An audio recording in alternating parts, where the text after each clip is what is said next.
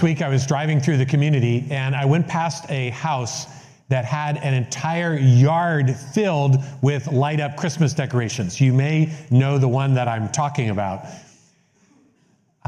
Among the various things in that yard were several angels, several reindeer, a couple of snowmen, I think an elf, Santa in a sleigh, a train full of presents, a huge American flag, and in the middle of all of that, a tiny nativity set, the little Mary, Joseph, and Jesus. So imagine this with me. Imagine that you have a friend who has never heard about Christmas before, and you would ask that friend to meet you in front of that house, and you come and say, now, look at this. Based on what you see here, what would you say Christmas is all about? Now, maybe bringing this a little closer to home. Imagine that you were to open up your December calendar and bring that same friend and have your friend look at your calendar. And you were to ask the question, so based on what you see here, what would you say Christmas is all about? It is so easy for the thing that is at the heart of it all to get pushed to the side and overlooked, isn't it? That's why this year we are celebrating what we are calling a simple Christmas at Covenant.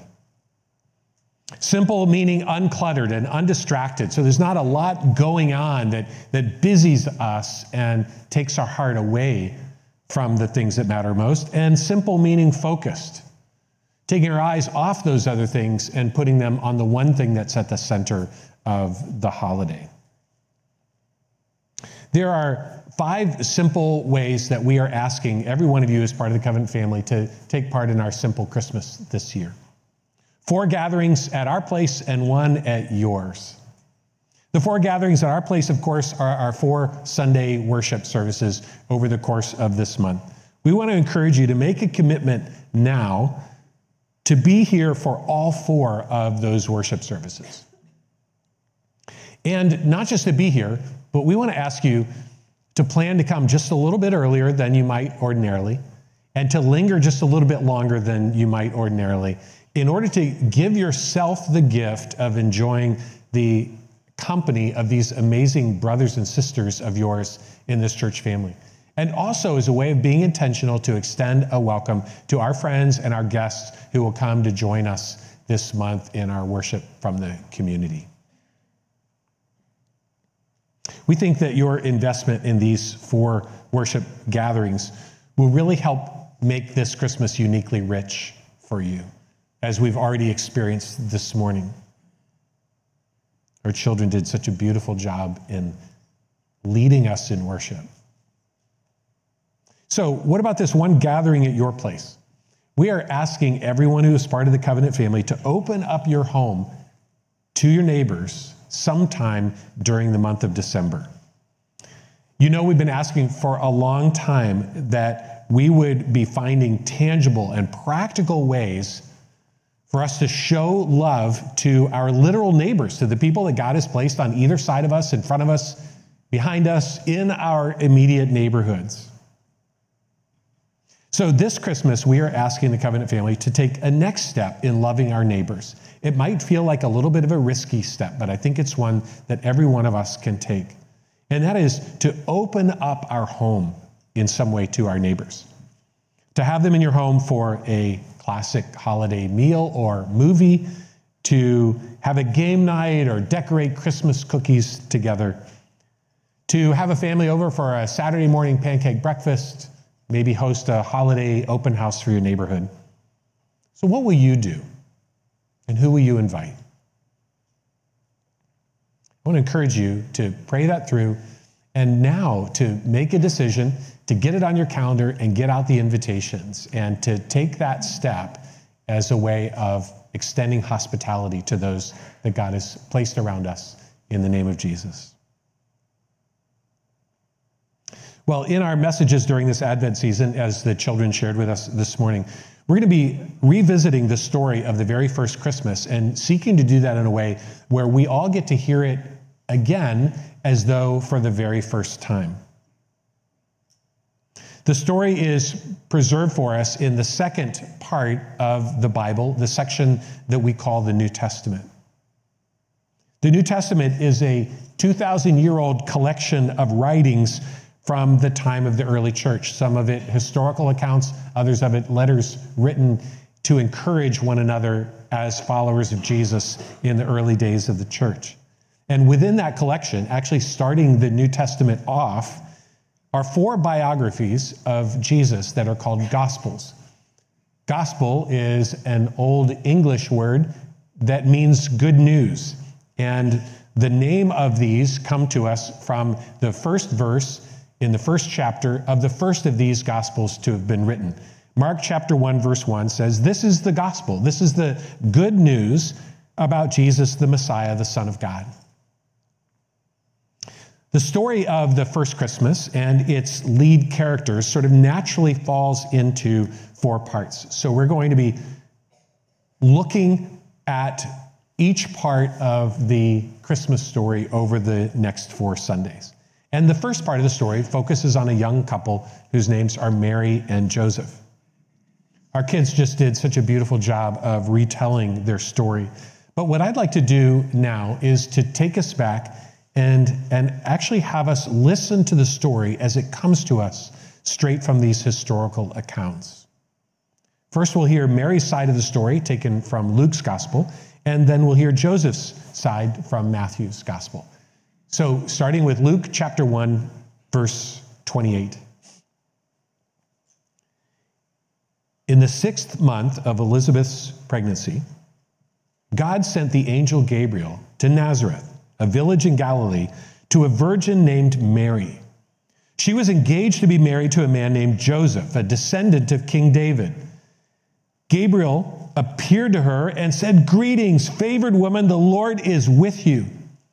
Confused and disturbed, Mary tried to think what the angel could mean. "Don't be afraid, Mary," the angel told her, "for you have found favor with God, and you will conceive and give birth to a son, and you will name him Jesus. He will be very great and will be called the Son of the Most High. The Lord God will give him the throne of his ancestor David, and he will reign over Israel forever. His kingdom will never end." Mary asked the angel, "But how can this be? I am a virgin." And the angel replied, "The Holy Spirit will come upon you, and the power of the Most High will overshadow you. So the baby to be born will be holy, and he will be called the Son of God.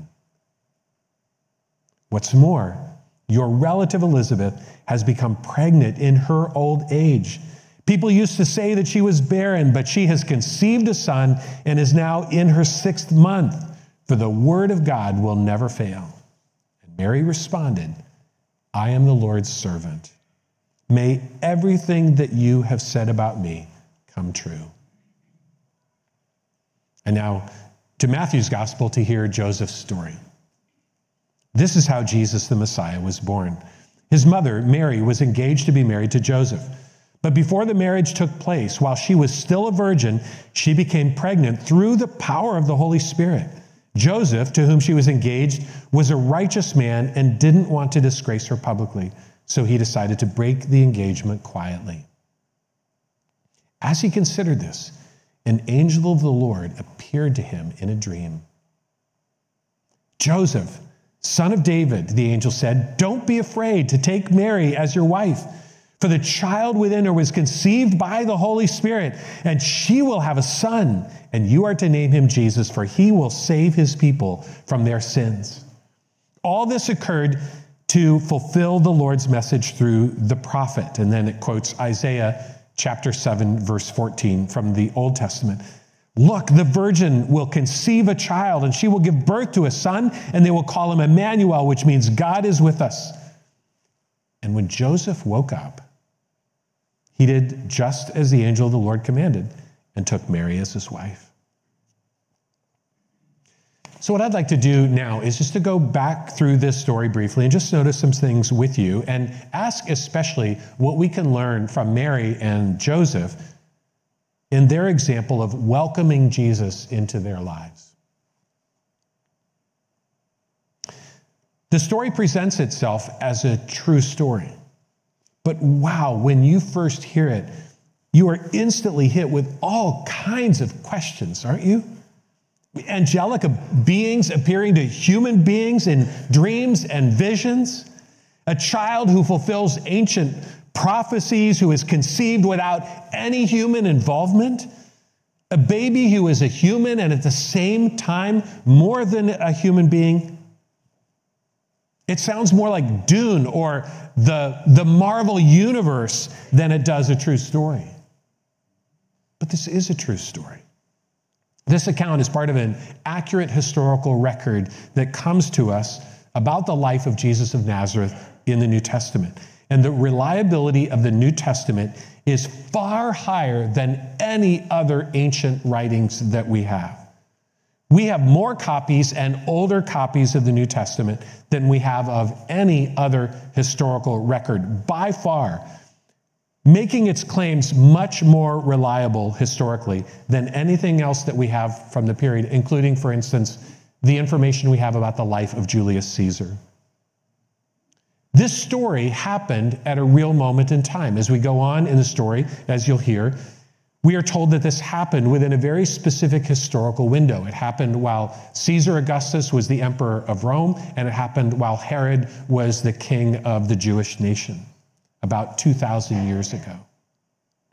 This story happened in a real place, in the town of Nazareth, in the northern part of the country of Israel, at latitude 32 degrees north, at longitude 35 degrees east, 6,180 miles from right here, on the same planet.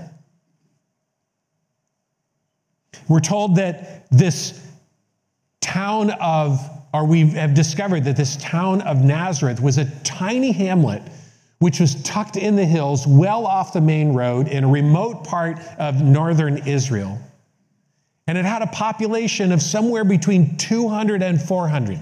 So think somewhere between Buck Creek and Americus. Here's a picture of a recreation of the village of Israel as archaeologists believe that it would have looked when this story took place. So the story happens in what, from one perspective, is a little nowhere place in a remote corner of the country of Israel, but it happens, importantly, at a specific place and at a specific time.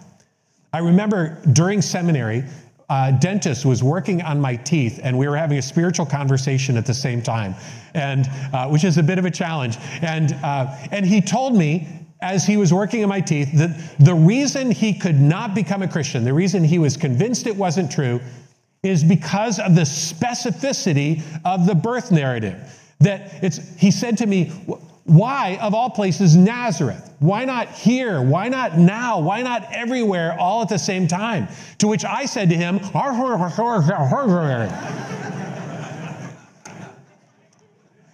I kept waiting to kind of jump into the conversation and pauses between his work. This is what I said to him. This is the very reason that you should believe that Christianity is true. Think about this. God, who is spirit, who is invisible, who is everywhere all the time, chose not to remain vague and inaccessible, tucked away in heaven, as good as nowhere, because he was present invisibly everywhere. Instead, he humbled himself and he squeezed himself into a single human being in a single place on earth at a single moment in time so that he could be seen and known. So this is a true story that happened in a real place on our globe, in a real moment on our calendar. And there were real people involved. A Jewish woman named Mary, a Jewish man named Joseph, who both lived in Nazareth. And we actually know very little about either of them. Luke's gospel tells us that Mary was likely descended through her mother's side from the Jewish tribe of Levi, the priestly tribe, because we're told that Elizabeth, her cousin, was descended from that group. And also we know from John chapter 19, verse 25, that Mary had a sister because they stood together before the cross when Jesus died. And that's really about all we know about her. We don't know much more about Joseph. We know that from Luke's gospel that he was a member of the tribe of Judah and that he was a direct descendant of King David. And we also know about him from Matthew's gospel that he was a tekton, which means a craftsman who works with his hands. And that he may have been a stonemason, he may have been a carpenter, may have been both. What we know about the two of them together is that they lived in this little town of Nazareth, that they were devout Jewish believers. We see this from their custom of engaging in the pilgrimage to Jerusalem each year. They were engaged to be married, and they were committed to remaining pure in their physical relationship with one another until the time that they were married, refraining from sexual involvement with each other and with anyone else. What we also know from cultural customs of the day is that they were likely pretty young. In ancient Middle Eastern culture, the typical marrying age for women was between the ages of 13 and 16, and for men, the ages of 18 and 20. And while this falls way outside of the norm for our culture, in Israel, 2,000 years ago, when life expectancy was much shorter, the whole cycle of life started and ended sooner for them than for us. And so this was kind of a normal practice in earlier marriage. So the stage is set. And now into the lives of these two ordinary human beings come two extraordinary events and two extraordinary beings. I just want to stop. I love that our high school students and college students make it a point to come and sit together here during worship. This just blows me away thinking that Mary and Joseph would have been your age or even younger than you when all of this is taking place, which is incredible to think about. I just love that as a picture of how God delights to be involved in the life of every one of us and not just kind of when you graduate into adulthood. So into the lives of these two come these extraordinary beings and extraordinary events. One of the person who lies behind all that takes place next in this story is the God of the universe, who we discover through hints exists eternally, through hints in this story exists eternally in three persons: God the Father, God the Son, and God the Holy Spirit. So we are given glimpses in how this story unfolds of God the Father, the creator of all that exists, taking the initiative, conspiring in love to redeem his creation and to reconcile humanity to himself, the reason that he created them in the first place. Conspiring together with God the Son, who will take on human form. God the Son, eternally pre-existent, one with the Father, co-creator of all that exists, now about to take on human form and carry out the Father's redemptive mission at the cost of his very own life. And the two of them, Father and Son, conspiring together with God the Holy Spirit, the third member of the Trinity, who works miraculously to empower the redemptive purposes of God, introducing the eternal Son of God as a human being into the womb of a young woman. So God sends a messenger to tell these two what he is about to do. An angel named Gabriel. The Bible tells us that angels are a race of spiritual beings whom God created to serve as his servants and his messengers in this world. They are spiritual beings rather than physical beings, but sometimes they take on human appearance in order that they might relate to human beings in this realm. More on angels next week when we get to hear their part of the story. So first an angel comes to Mary in a vision, then an angel comes to Joseph in a dream, and what an extraordinary message they have for these very ordinary young people. It's a birth announcement. Extraordinary first because there is no physical human means by which a child would be possible between the two of them, but even more extraordinary because of who this angel tells them this child will be. A child like no other who ever has been or ever will be. And so now this central person in this story is introduced to us. What amazing things these angels tell Mary and Joseph about this child. This will be an extraordinary child with extraordinary origins, conceived not by two human beings, but by God himself, and placed within Mary's womb. A child that we are told who will be both Mary and Joseph's son, described in that way, and at the same time, the Son of God, the Son of the Most High, having both a human and a divine nature at the same time. We are also told that this child that Mary will carry and that Mary and Joseph will raise is a child whose coming has been waited for centuries. This is the long-promised Messiah. The name Messiah means the King. Their child is the one who will come to fulfill all of God's promises and all of God's purposes in human history. This child who is being introduced into their lives. And his coming has been promised again and again across the ages, anticipated by the people of God for more than 700 years. And all of those promises that were communicated about this child, and the promise that the angel brings to Mary and Joseph center on two purposes of God that he is accomplishing in this person of Jesus. He comes as rescuer. He is the promised Savior.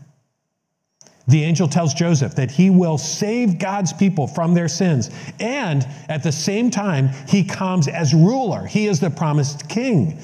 The angel tells Mary that this child will reign over God's people forever. Those two things turn out to be two sides of the very same act of redemption. The sin from which we need to be rescued is the sin of our rejecting God's rightful rule over us and of living a life of self-rule instead, pushing God off the throne and taking his place. So Jesus comes to rescue us from our act of mutiny against the God who created us and to bring us back into a right relationship with God under his loving rule, living our lives for him as Savior and King. Now, imagine if you were Mary and Joseph trying to take in all this news. Their response certainly would have been one of being overwhelmed and in awe. Luke tells us that Mary was troubled deeply by the angel's words of greetings and wondered what he might mean by what he said. They must have felt incredibly honored and humbled, full of joy at having been chosen to have this extraordinary role in God's redemptive purposes. But at the same time, their response must have been one of deep fear. Here they are, residents of a town that is half the size of this church, a teeny village where everyone knows everyone else and everybody is involved in everyone else's business.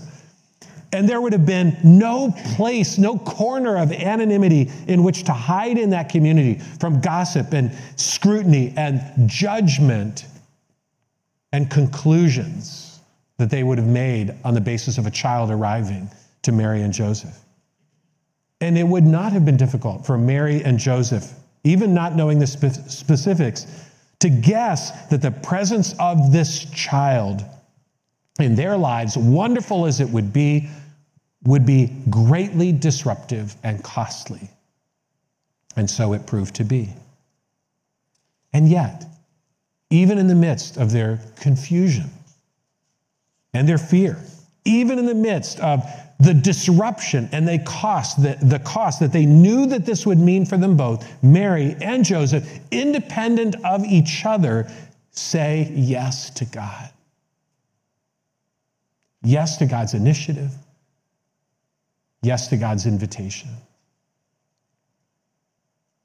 Joseph, in spite of fears that he may have had, that the text makes pretty clear that he had about what Mary may have done apart from him, and fear about how the village would respond, we are told in Matthew 1:24, when Joseph woke up, he did just as the angel of the Lord commanded, and he took Mary as his wife.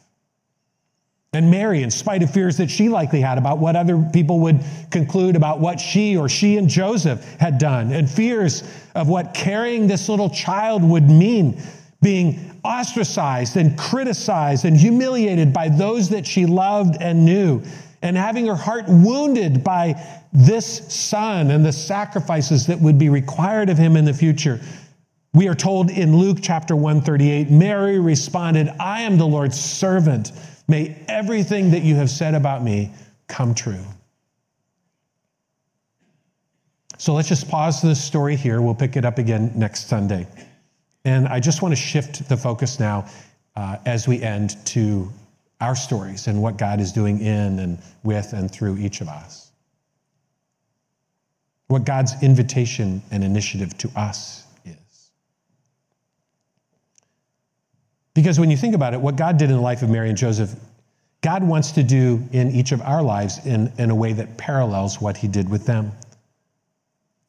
Just as he took the initiative with them, so he takes the initiative with us, inviting us to be part of his redemptive work in this world.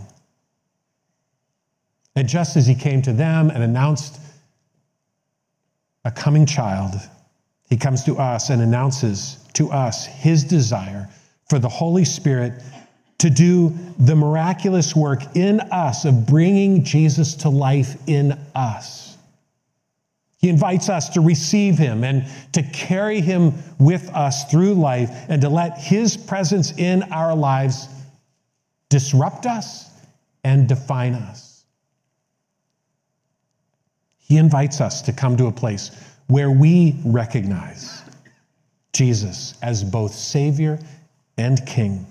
The Savior who rescues us from a life of independence from God and mutiny against him.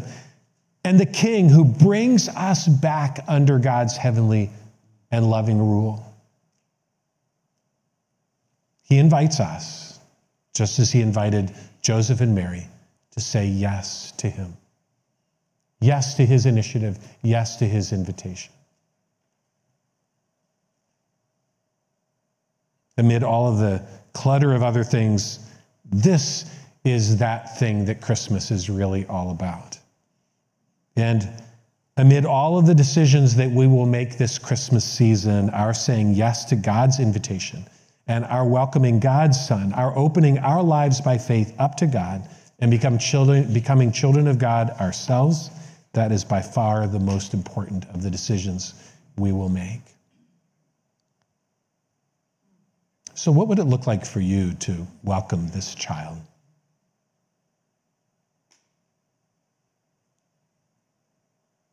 What would it look like for you to say yes to God's invitation?